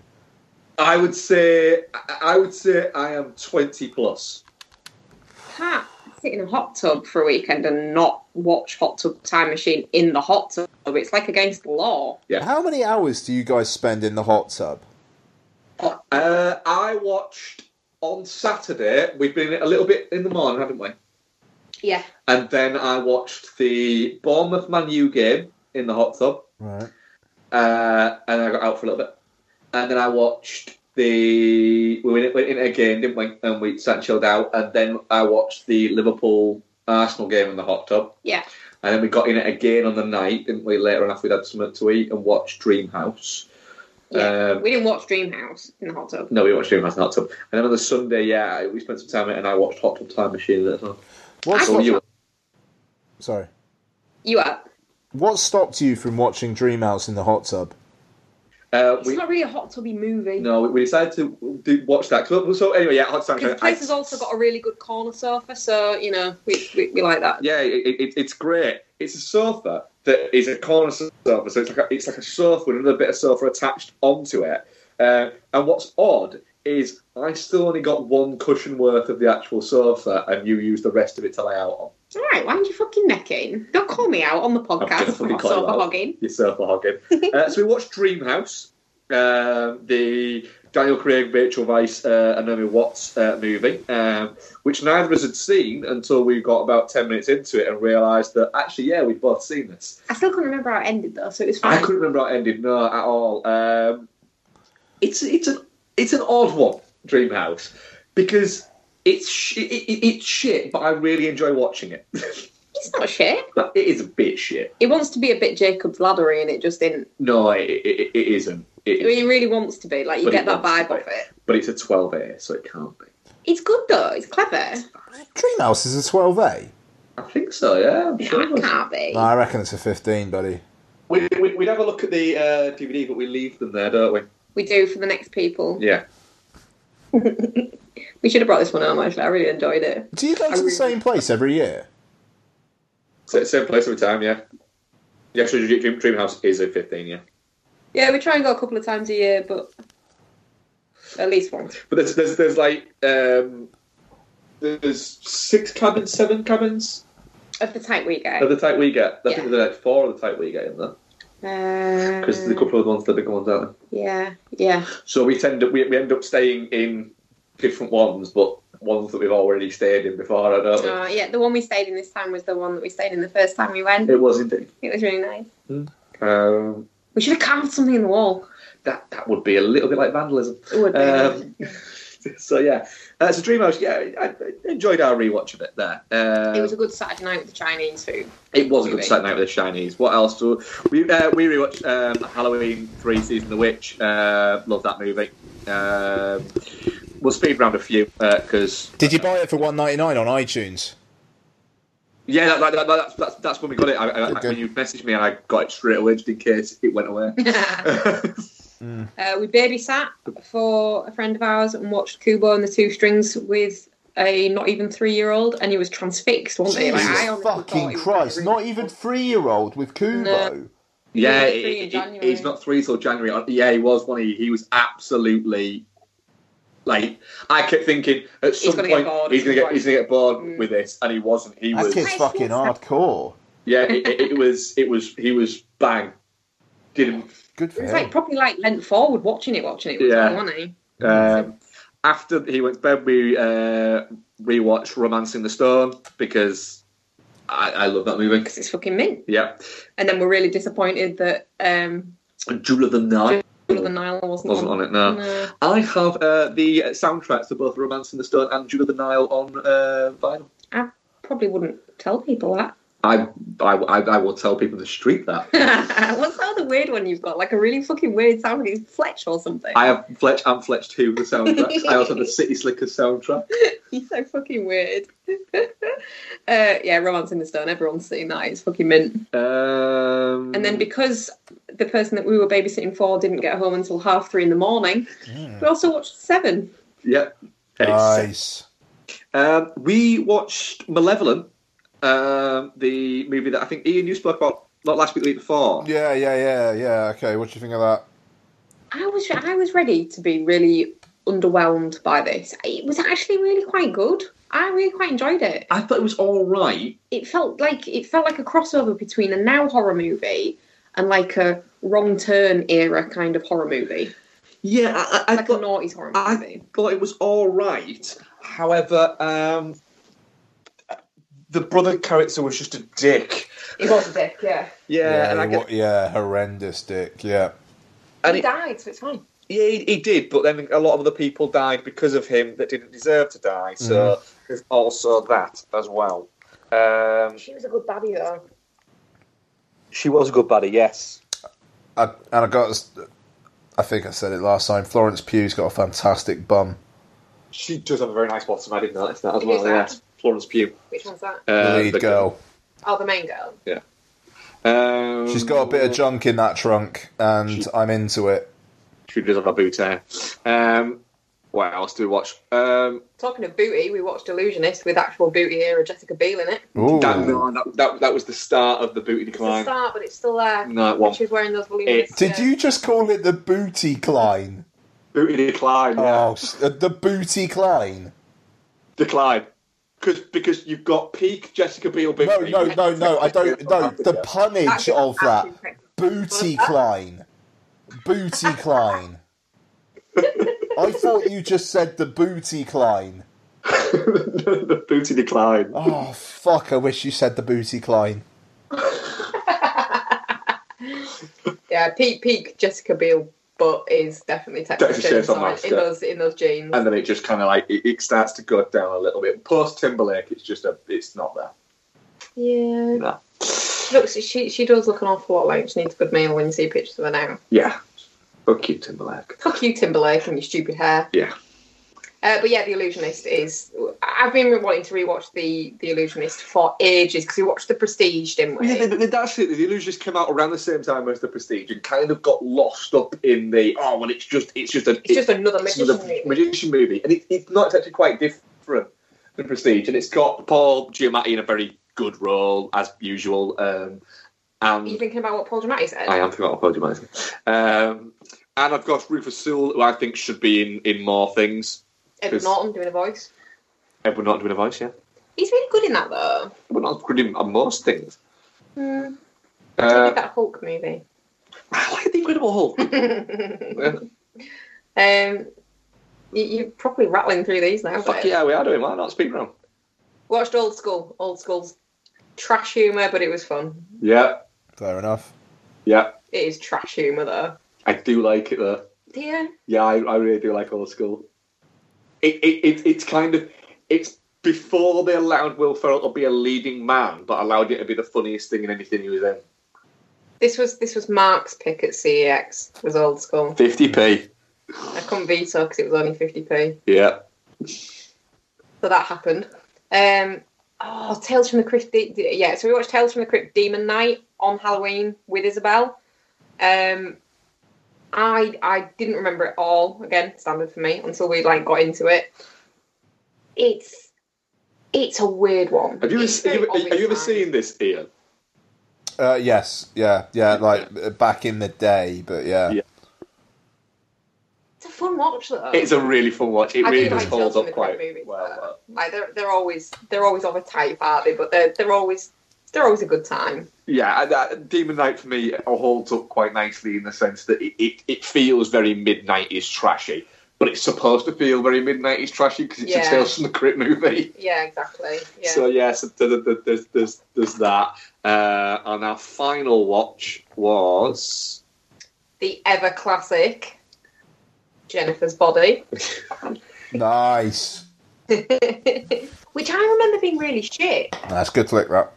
Jennifer's Body is one of these weird films, right, where you could watch it like twice a year, and at one point think that it's a piece of shit, and the next point think that it's an underrated classic. I really enjoyed it this time around. I think the issue is if you watch it as a Megan Fox movie, it's kind of shit.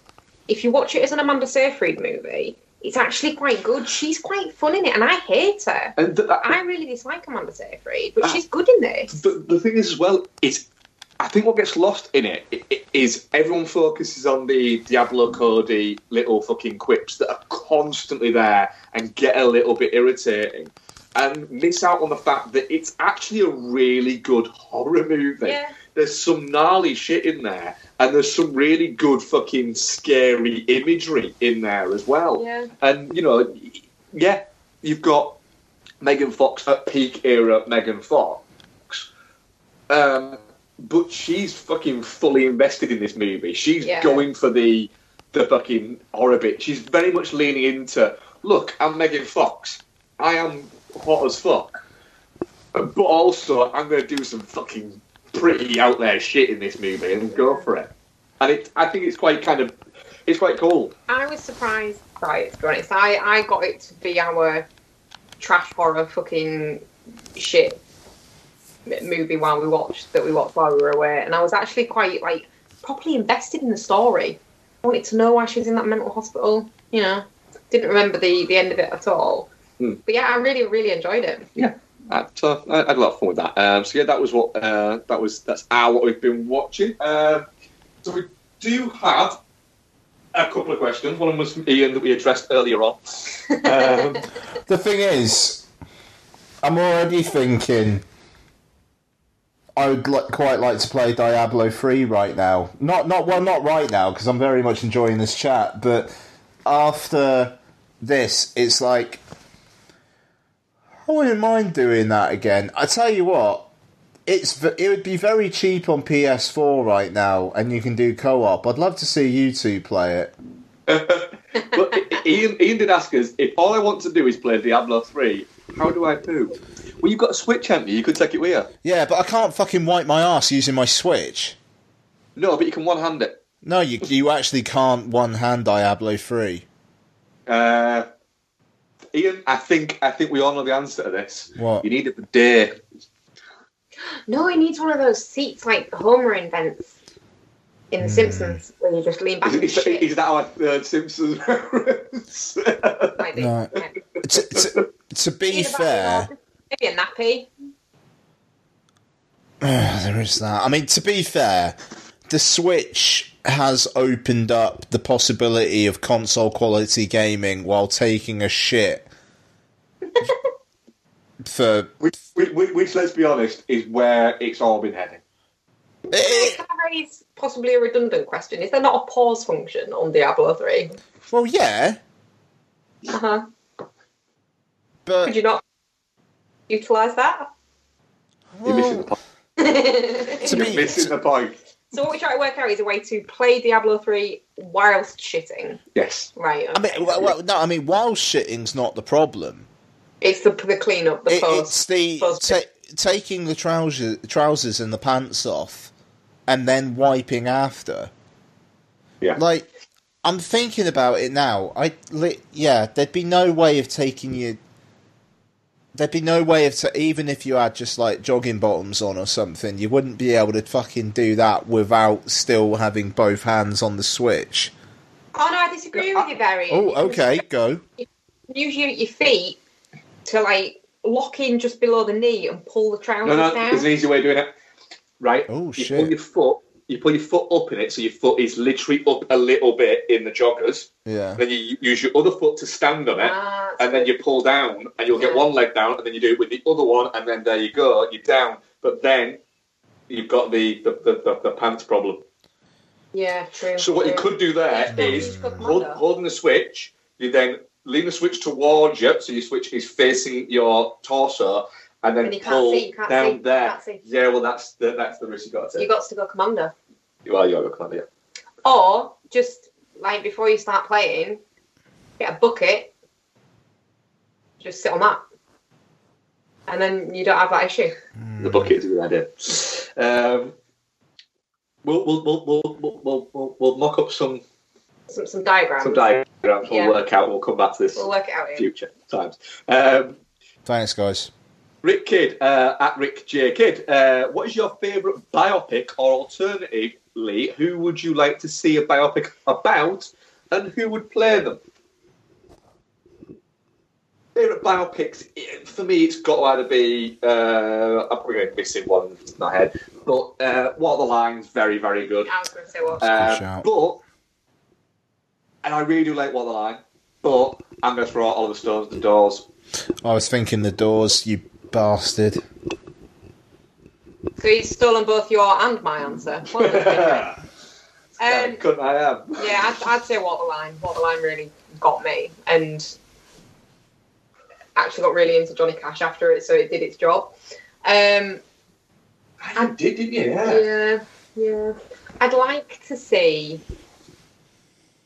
Honestly, I'd like to see Sacha Baron Cohen's version of a Queen biopic. Oh, I wouldn't.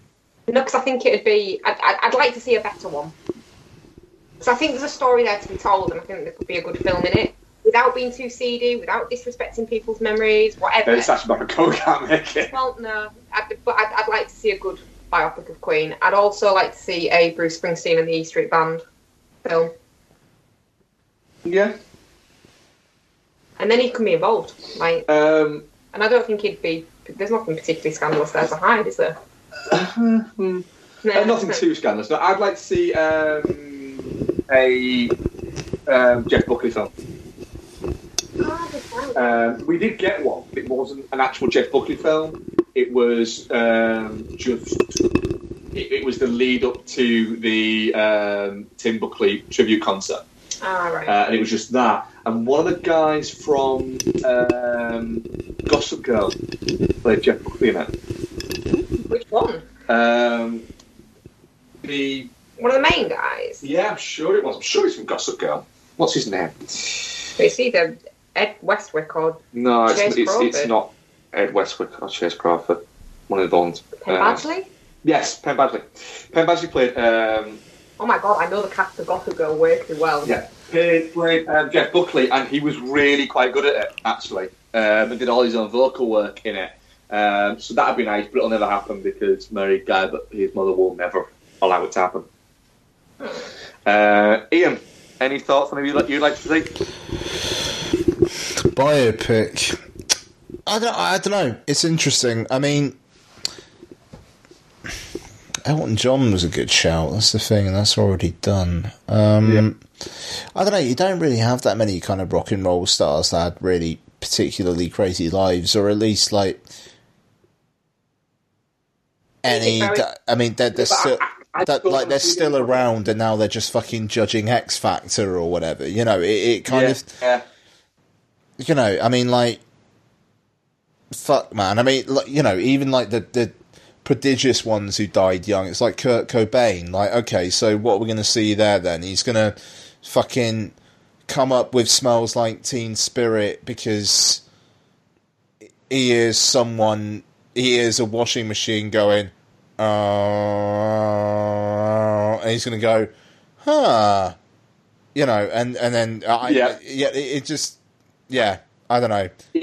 The thing is, there's an element of I prefer watching biopics about bands that I don't care about as much. Yeah, like I was just saying that I'd never want to see a David Bowie one because I don't. I like David Bowie. The artist. Oh fuck! Someone's going to do that one day. Oh fucking hell! You just willed that into existence. Oh no, it's going to happen at some point. Oh god! You know, and the thing is, because people have been talking about it for years and have constantly been saying that Tilda Swinton should play Bowie. Fuck that shit. Okay, that I would see. But that's it. But I don't want to see that in the same as you know. I don't. I probably wouldn't want to see a Springsteen one. No. Because I'm fine with the music. Creative control and stuff. But I think the story of the E Street Band performing and coming up would be interesting. Then just listen to Springsteen's audiobook. Or make a movie of that audiobook. Yeah, I don't know. If I don't know. This is what I said to you earlier with the Queen one. Freddie Mercury never got to a point where he got himself okay with the life that he'd led, and he was fine with it, and he wanted to share it with people, and wrote a book before he died or anything like that. He clearly didn't want people to know all this shit. Mm. That's why it's not right. Whereas Springsteen has. I suppose a Rolling Stones one would be quite interesting in the sense that there was some debauched shit went on. Yeah. Well, that's it. Like, but then again, the legends are always better. Mm. But for that, we missed something out actually on movie news earlier. Have you heard they're making a Labyrinth 2? Fuck off. Yeah. Seriously. Yeah. What's it? Fucking Bruno Mars is David Bowie. No, do you know what a lot of people are saying? What? Miranda, or whatever. Lady Gaga. Lady Gaga. Oh, go on then. Character.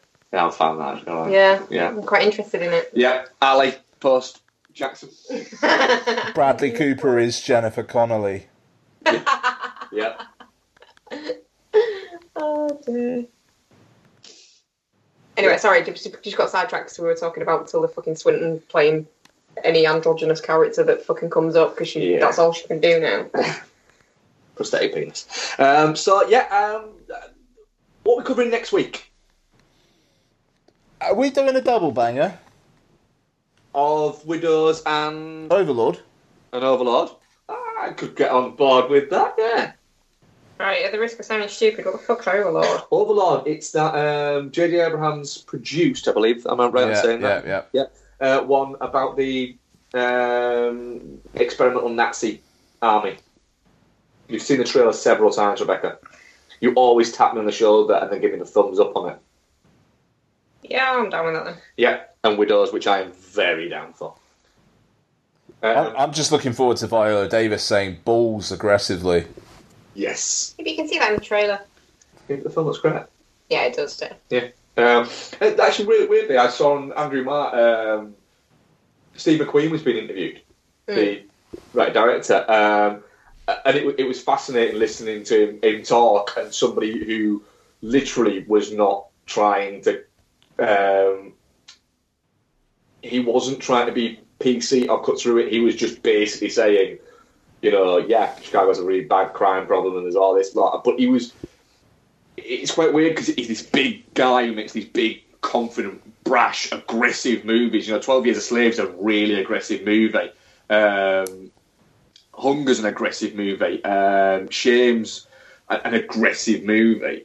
And he's this really quite soft-spoken, got a little bit of a stutter and seems a little bit awkward himself character who makes these quite visceral movies. It's really quite interesting. So I'm very much looking forward to that. Is there anything else we need to cover, guys, before we call this an end to 278? I think I'm good. I think we've covered everything. At Film Bastards on Twitter, at Doofos, at Ian Loring, at Betsy Foz. On Instagram, we are at Film Bastards now. On YouTube, we're still Dude and the Monkey, I think, at the moment. Oh, shit, yeah, we need to change. No, hang on. No, we're at Film Bastards, I swear. Oh, yeah, cool. Right, so we're at Film Bastards on that. I have bought a tripod for my camera, for my phone, to do some more video content on that. Quite what I'm going to do with it, I don't know yet, but I'm going to do something. Really alarming that you'd got a tripod for the thing when it came through as an Amazon confirmation. Yeah, and you thought it was for a sex tape. Was a bit worried. You were a bit worried. Yeah. You were worried it was for a sex tape. I was. Wasn't for a sex tape. Text you straight away to say what the fuck have you ordered. Yeah. Bastard. It wasn't for a sex tape. Unless. So we're going to put some more video content on there. We will be relaunching the website as probably Those Film Bastards, because someone else has got Film Bastards. Those Bastards, yeah. So we'll be launching it at that, but it's when I get time to actually tinker about and actually do it. I've got to say, I'm looking forward to Mark posting content, because I don't know whether I'm going to. I'm too tired. I'll be too busy shitting into a bucket while you play Diablo 3. Well, there is that as well. I'm just very Don't tired. him. Huh? I think I don't think we need video of Ian shitting into a bucket. It's all content. Right, so thank you very much for listening, guys, and we shall speak to you next week. Goodbye. Goodbye. Anyone talk to me about pensions outside of work for the next ever, I will fucking murder you. Well, you started it. I did. Oh, does that mean I can kill myself? No! I didn't mean that. Sorry, that was a bit dark, wasn't it? Good night, everybody. Bye! I could have sworn I saw fireworks from your house last night. As the lights flickered and they failed, I had it all figured out. Why do I do this to myself every time? I know the way it ends before it's even begun. I am the only one at the finish line. I took a trip out to the frozen lake, and you felt so far away. But I could feel it washing over me. There's no escaping harsh light of day. Why do I do